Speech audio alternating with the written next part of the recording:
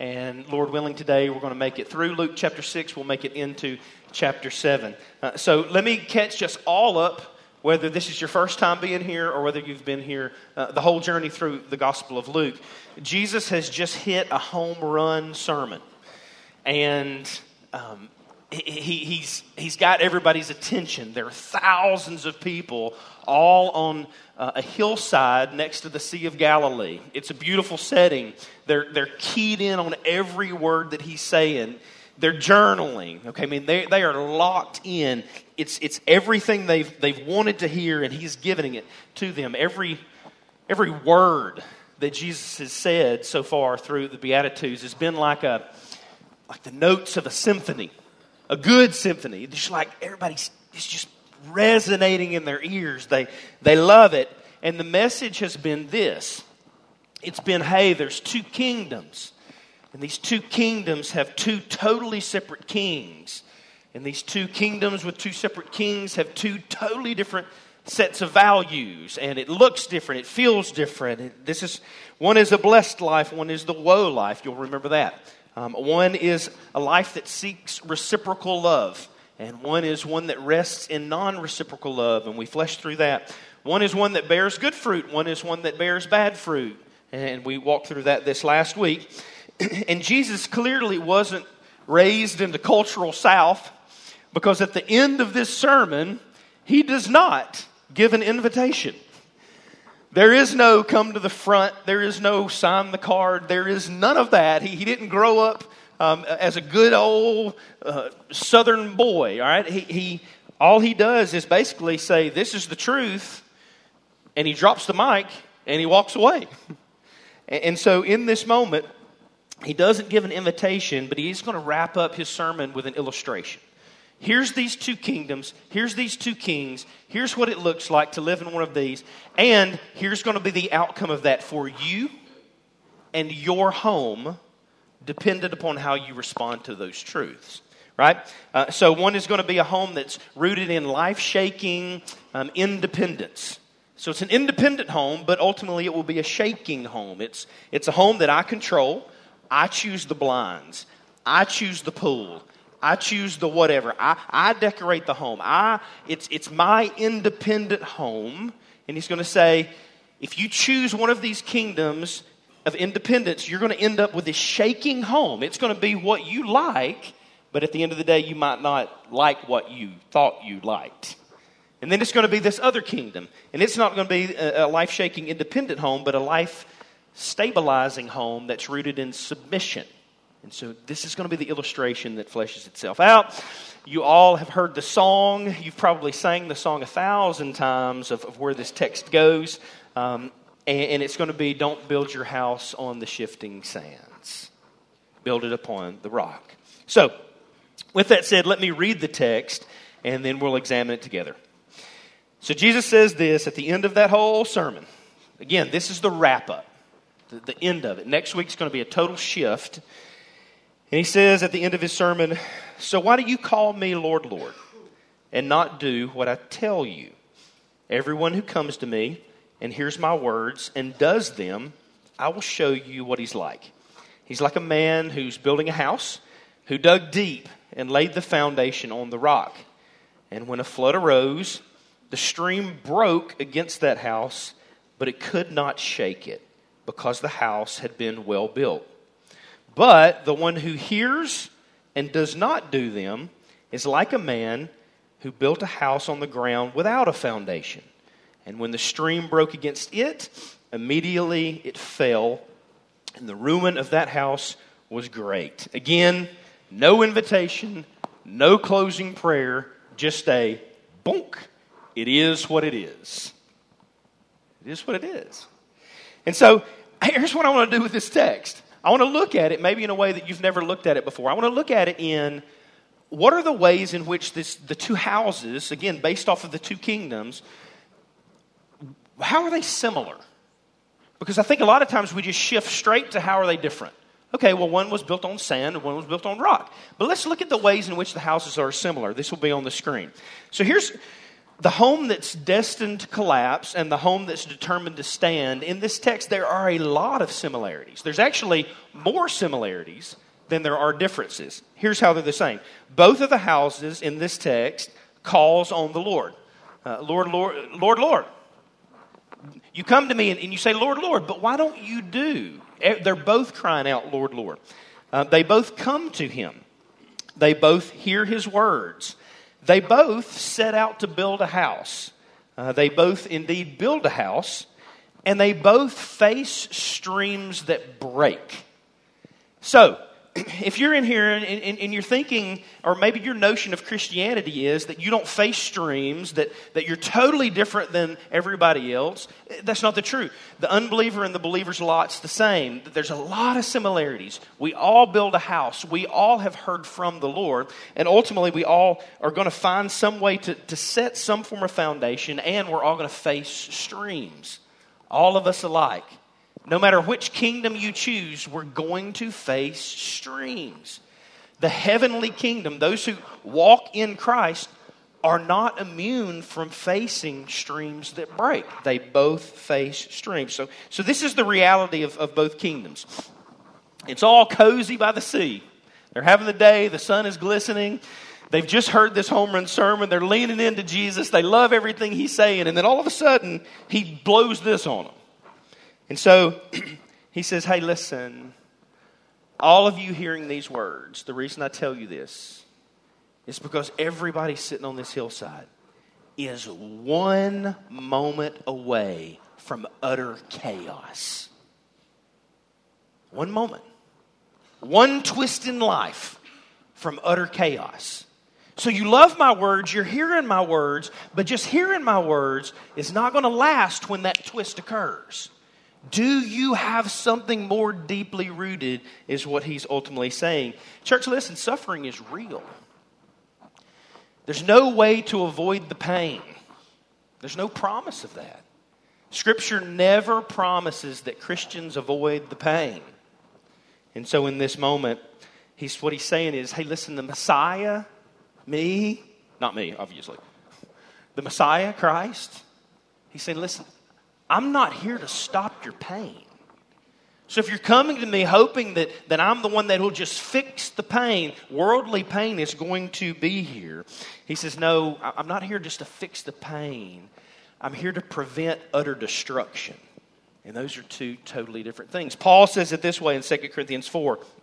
We as believers, we're pressed, but we're never crushed. We're perplexed. We wonder, but we don't despair. We're persecuted, but we're never forsaken. We're struck down, but we're never destroyed. And this is what Jesus is trying to hone in on. I was given an illustration from Jamie this week. I thought it was really, really good. It's a story of an old farmer.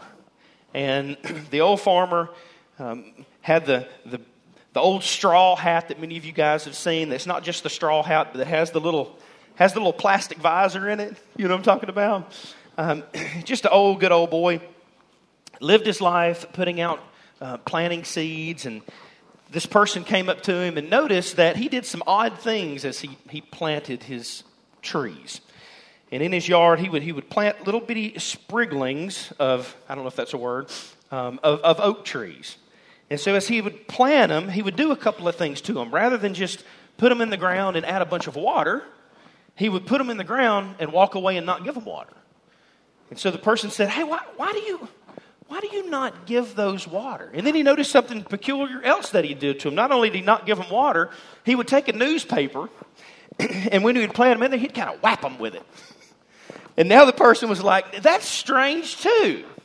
Why would you plant a seed, not give it water, and kind of whap it a little bit? And then he noticed something else that the guy would do.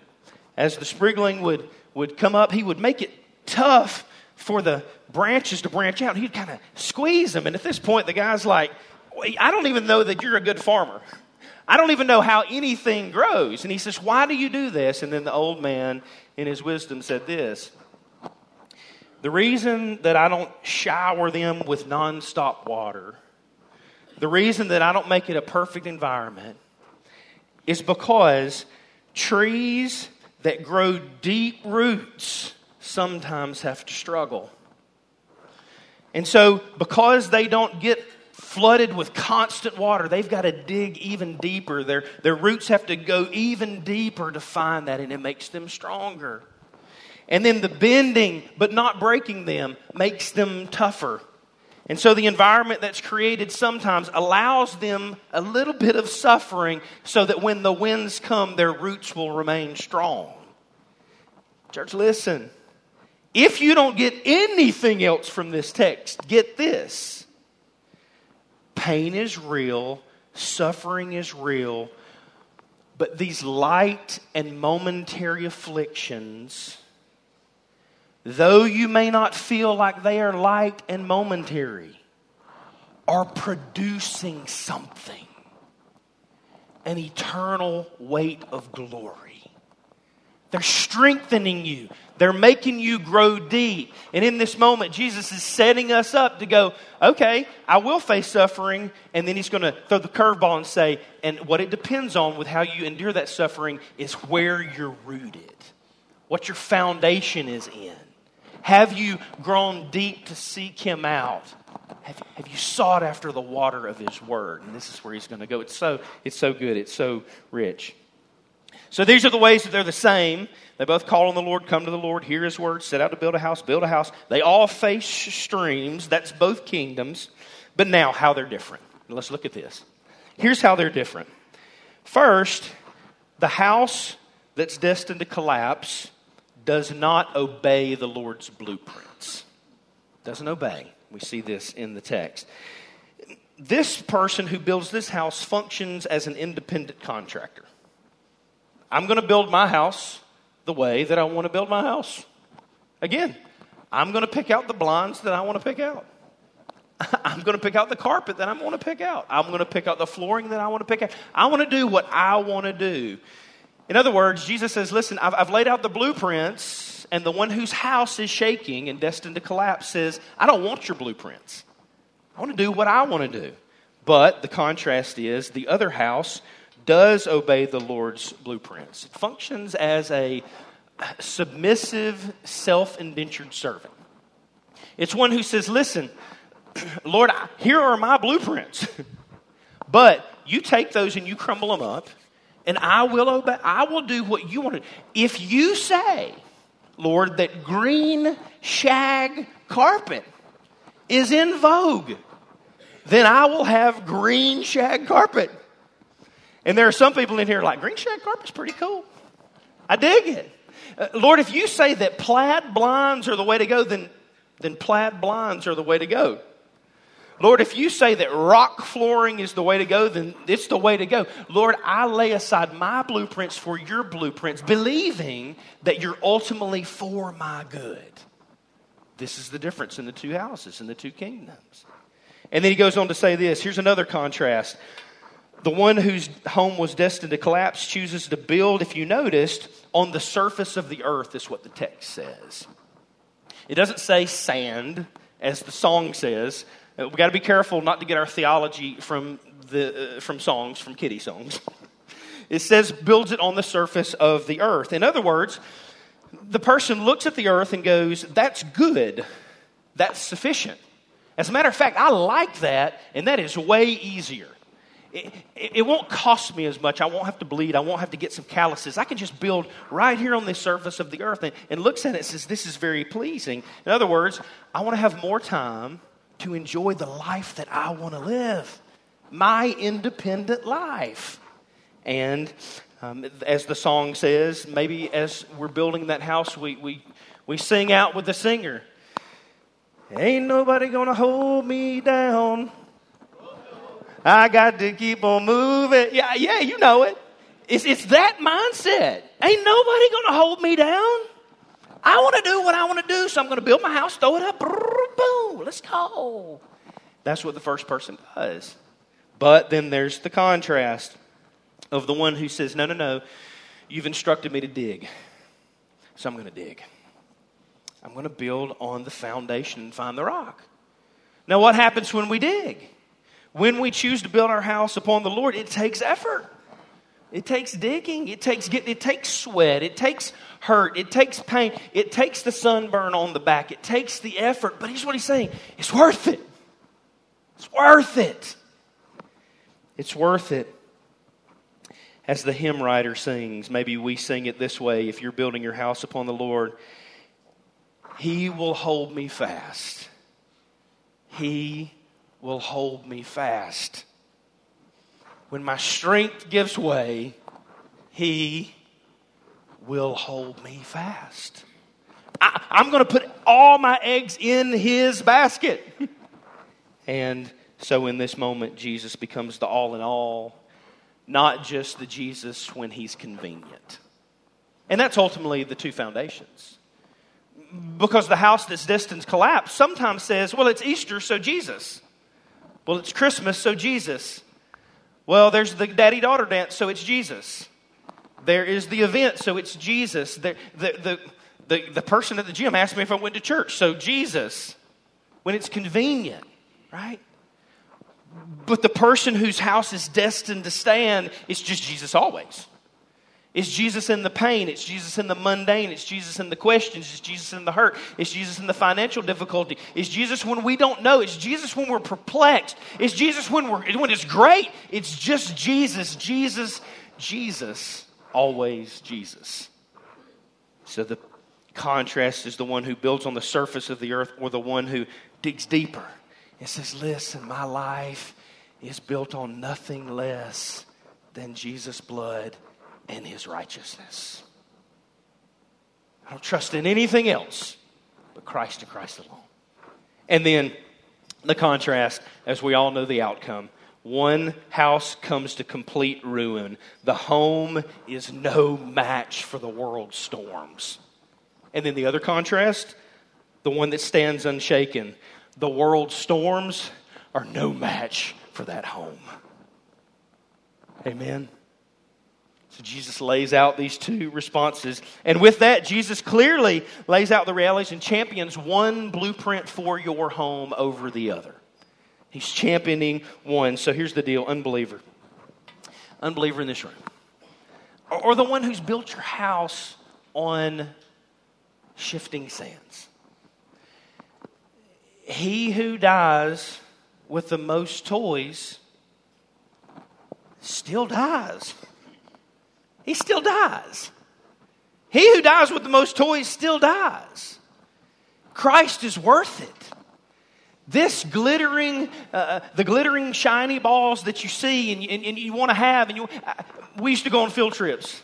And I was that child. I mean, you guys could probably guess it. I was that child that as we were getting off the bus, they were like, okay, Troy, put on your handcuffs. Here we go. Now let's put your straitjacket on. Fantastic. And here I am kind of walking around. I was that child because they knew when we went to the souvenir shop, there was going to be all the shining things. And I wanted them. I wanted all of them. Mom and Dad sent me with $2.50.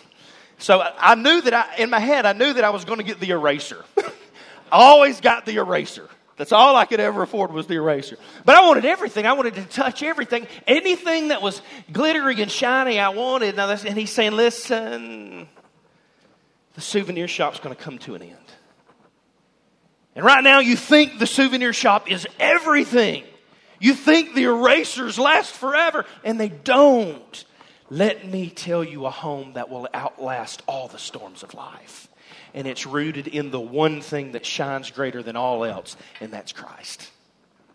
Find your satisfaction and purpose and hope and joy in Him. Because, church, you won't find it in anything else, nor anyone else. Anyone else. So, believer, here's what this text is saying to you. Press on. He's worth it. He's worth it. Press on. And you're like, yeah, but I'm following Jesus, but I still face pain, and so maybe I should just abandon Jesus. For what? To just embrace the pain on your own? That don't make a lot of sense.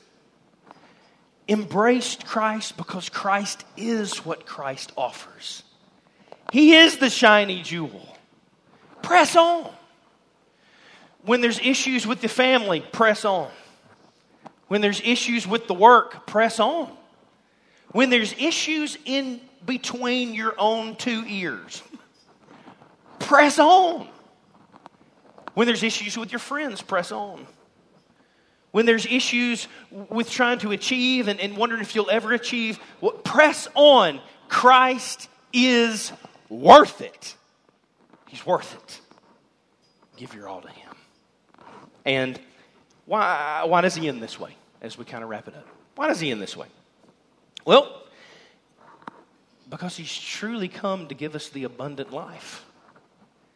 And what He's showing us is the abundant life is only found in submitting to Him. You'll only find it. He's come to give us that life more abundant. And obedient submission, though we buck against submission in our society, I don't want to submit to no one, nobody, no nothing. Here's why obedient submission works. Because it stabilizes the home. It prevents us from anarchy. And so, when we're trying to find a home that stands the test of time, when we submit to Christ, what we find out is that Christ protects us from becoming the captain of our own fate, the master of our own souls. That's the last thing we need. Independence says, hey, I am the master of my fate, the captain of my own soul. And Christ says, do you really want that? Like, do you really want that? I don't think you really want that. We get delusional mindsets and we forget what we're actually capable of. And Christ says, by submitting to me, I'm protecting you from you. And I'm protecting your home from you. So, the shakiness comes when everyone does what's right in their own eyes, but stabilization in the home comes from when everyone does what is right in Christ's eyes. It works. It's not just theory, it works. And then it stabilizes the mind when we submit. He prevents us from thinking, boy, I really know what's best for me. Or believing that. Because we don't know what's best for us, even though we think we know what's best for us. It's kind of like walking into a doctor and maybe you've just had the flu or COVID or this new combined strand of the COVID flu. And you go to the doctor and they're like, hey, we're going to need you to do this, this, and this. And you go, I don't think I really want to do that. And then the doctor goes, well, why are you here? Well, because, doctor, I came to tell you what I need to do for me. Because I can tell you what works for me. Grandma had the hotty-totty. And it works. Y'all giggle because y'all know what grandma's hotty-totty is. Hey, okay. It works. And the doctor goes, well, why are you here? Why did you come to me? Do you trust me or do you not trust me? And Jesus is saying, listen, submit to me, because when grandma's hotty-totty don't work, you'll find out that what I have really does work. So He protects our mind from ourselves. And then He stabilizes relationships when we submit. The home's relationships are stabilized. In other words, when we submit to Christ as a home, it prevents us from cannibalization. I don't know about your home, and I can only speak for my home, but we will eat and devour each other all day long. Can I get an amen from anybody? Or all y'all's homes got it figured out? Like, we'll just cannibalize each other all day long. This is what I want, when I want, hey. And if I have to use you to get what I want, then by gosh, you're married to me. So we will make it. It's cannibalization. But when we're submitting to Christ first, then we love each other like Christ. In other words, we don't cannibalize one another. We give away our lives for one another, and that transforms the home. And so He says, listen, shakiness comes when one person or multiple people in a home live for themselves. But when everybody's living for Christ, I bring stability in the home. Paul called it the secret of contentment.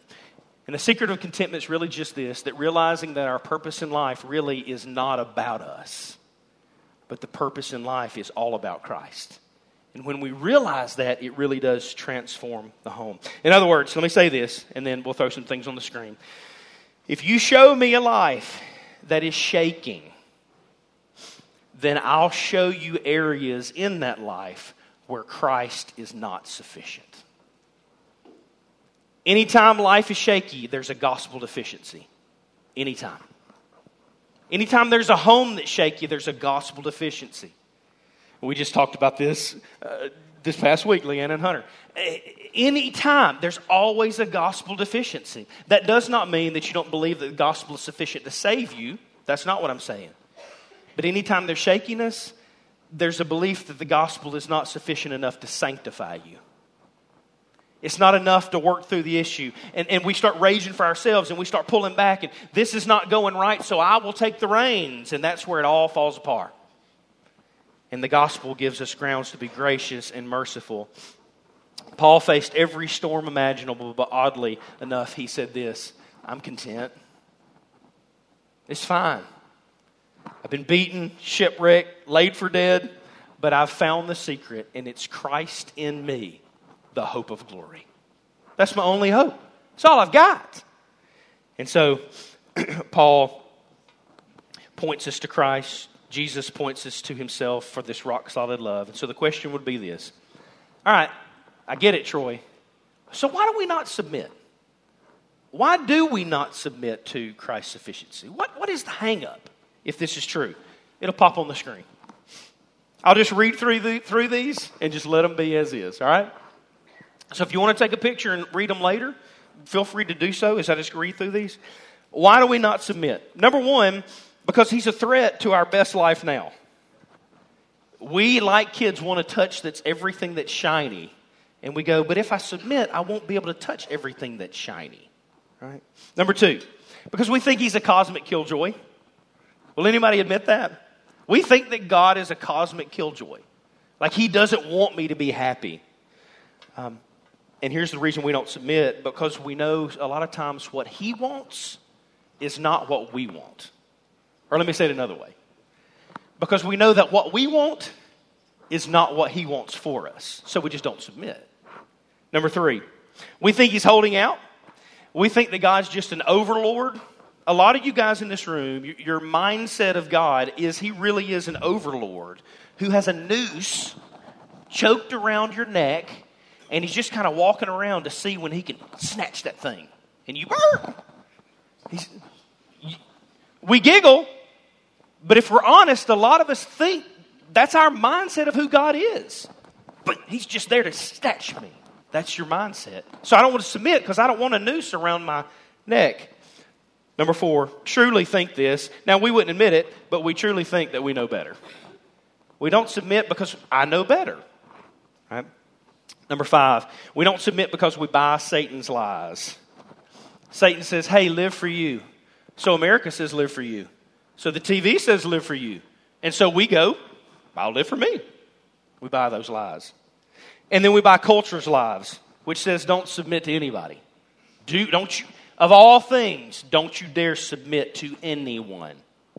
And so we don't submit. And then number seven, because we know that he will require us to do things contrary to what we prefer.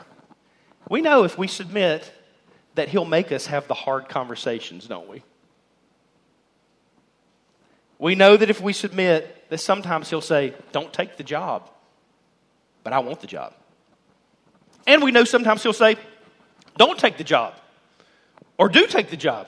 I don't know which one I just said. The contrary, the corollary. We don't submit because we know that sometimes he'll say, hey, go tell him you're sorry. Oh, heck no. Lord, I love you, but I ain't doing that. We don't submit because he says, abstain from that desire that you have. Don't give in. Abstain from it. So we don't submit. We don't submit because we know he'll say, hey, go give grace and go give mercy. And frankly, there's not one of us in the room that wants to go give grace and mercy. So we don't submit. That's why. Now let me give you the stabilizing truth about submission to Christ as foundational all things. Number one, here's why we should submit because he does know best. He knows best. He knows that the glittery and shiny things have a price tag that you cannot afford. And he knows that.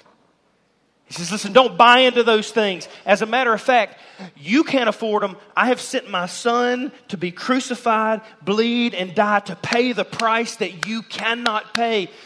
Trust in him and don't go back to the hoping in those glittery, shiny things. He's already conquered them.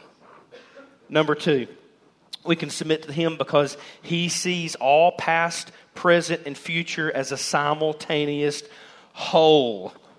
He's the best guide to the home because he built the home. You go to the Biltmore, and it's fun to go to the Biltmore if you've never been to Asheville. And to see the Biltmore, there's all kind of cool things, and the tour guides are fantastic. But you know who would be a better guide? If the Vanderbilt family could walk you through it.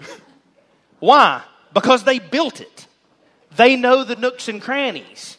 And Jesus is saying, submit to me because I built the home. I know it all. Why would you not submit to me? I see it all, past, present, and future. As Tim Keller says, and this is so good. And anytime this is brought up, there are half the room who loves it and half the room that goes, golly, man, I don't know if I trust in God that much. If you knew everything that Christ knows, then you would choose to endure everything that Christ has allowed you to endure. Pain and all. That's a tough pill to swallow. And I get it. But either you trust that he is good and knows all, or you think you know better than the God of the universe. That's solid theology. Why else should we submit? Because he really is for our good and not just his glory. He puts up guardrails of obedience, not so that we won't enjoy the scenery, but so that we won't fall off the edge of the dadgum mountain. That's why. That's why submission is for our good. Submission guards ourselves from ourselves and what we're truly capable of. Yes, God is saving us from sin, Satan, death, the curse, and all that. But primarily, he's saving us from ourselves. Number 5, we submit because our hearts are deceitful and wicked. But through his obedience, or through obedience to him, he's making them holy and pleasing to the Father. Why do we submit? 6, because he's the only thing that is eternal in any given equation. That's why we submit. That's enough for me in and of itself. He is the only thing eternal in any given equation that you and your home, as a single, as a married, as a family, he is the only thing eternal in any equation. Here's what I mean by that. He is the teacher who's given the final exam and going, I have the answer key right here. All you have to do is come up here and read the answer key. Just come up here. If you were in a classroom and a teacher did that and was like, hey, I have the answer key and I want to give you all the answers, you just have to come up here and read it. How many in this room, by a show of hands, would go, I'm in. Let me go read it. You'd go read it, wouldn't you? Yeah. Why on earth do we look at God who holds the answer key to the universe and go, here it is, just submit to me? Why on earth do we sit in the back of the room and go, nah, I think I'll figure it out myself? We're crazy. That's insanity, right? We submit because he really does know all. He is the only eternal. And then number 5, because faith in Christ is the only firm foundation. Faith, true faith, is not in an outcome that it's going to be good for me in the end. True faith is I trust in Christ no matter if it turns out good for me on earth or not. That's faith. Because I know in the end it will turn out for my good and ultimately for his glory. That's faith. Faith's not an outcome. It's in an object. And the object is Christ. So, as the band comes back up, where do you stand in all that? What's your house built on? Christ isn't just all that we need, church. He's all that we have. He's it. He's the sum of all things. Everything else shifts. Everything else sleeps. Christ never shifts, and He never sleeps, and He never slumbers. He is enough. And the key to the whole illustration is the faith of the builder to put his home rooted in the foundation of Christ. So, the next two sections of the text, we could have done one of two things. We could have talked through them in the upcoming weeks, or we could read them. Because I think what you'll find out is the next two texts are just illustrations of people who ultimately put their faith in Christ as the foundation. You remember when we started this thing, I told you Luke was a master at putting stuff together? Y'all remember that? He's a physician, he's well learned, and the way that he puts these two stories right after the Beatitudes is uncanny. So let's read it together, and then we'll sing. 2 kingdoms, 2 houses, where are you going to put your faith? And he tells the story of a centurion as the band plays. And after he had finished all these sayings in the hearing of the people, he entered Capernaum. Now a centurion had a servant who was sick and at the point of death, who was highly valued by him. And when the centurion heard about Jesus, he sent to him the elders of the Jews, asking him to come and to heal his servant. And when they came to Jesus, they pleaded with him earnestly, saying, "He's worthy to have you do this for him. He loves our nation, and he's the one who built our synagogue." And Jesus went with them. And when he was not far from the house, the centurion sent friends, saying to him, Lord, he calls him, Lord, he comes, Lord, don't trouble yourself. I'm not worthy to have you come up under my house, up under my roof. Therefore, I didn't presume to come to you, but you say the word, and let my servant be healed. For I too am a man set under authority with soldiers unto me. And I say to one, go, and he goes, and to another, come, and he comes, and to my servant, do this, and he does it. He submits. And when Jesus heard these things, when Jesus heard the man saying, I know what submission is like, and Lord, I'm willing to submit to you,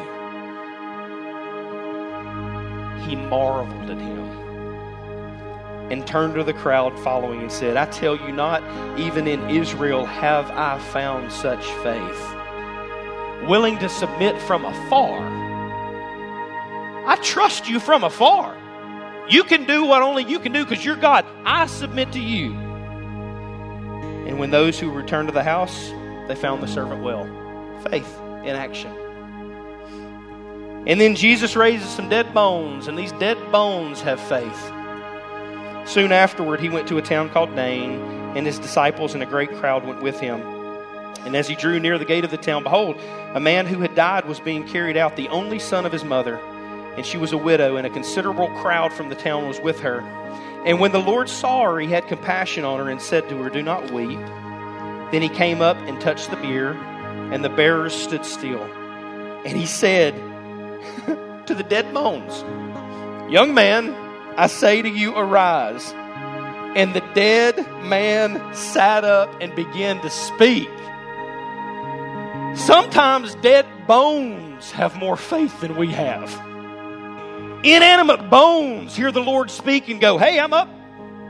Yes, I will do. Get up, I'm up. I'm up. Don't let dead bones outdo you. You have ears to hear, eyes to see.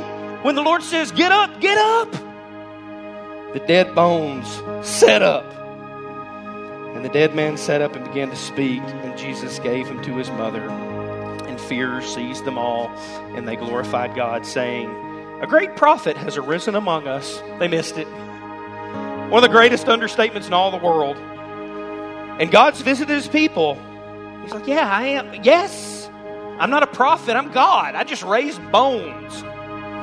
And this report about him spread through the whole of Judea and all the surrounding country. What a great text, church. What a great text. Hey, would you pray with me?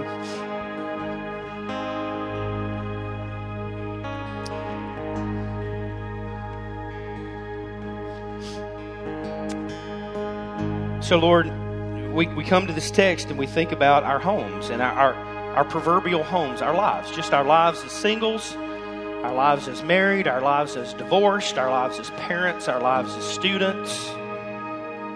We think about our proverbial home. Lord Jesus, that this text would call us to invest every bit of energy we have in setting every corner of the home in your powerful hands. So, Lord, to the unbeliever who's not surrendered their life to you, Lord, I pray today is the day of salvation, that you overcome their resistance, that you awaken their heart, and that they really respond in faith, that they see you as worth it. Not just as insurance, but as the one who created the whole thing, the owner. Lord, that they'll read of you, that they'll pray to you, they'll rejoice in you, they'll find community around you, they'll listen to podcasts about you, Lord, that they will listen to music of you, that God, that they'll place everything in your hands. And Lord Jesus, for believers in this room, they'll press on, they'll remain steadfast, that they'll see that you're not a God who just removes the storms, but that you're a God who's watching to see if we'll respond to you in the midst of the storm as our firm foundation.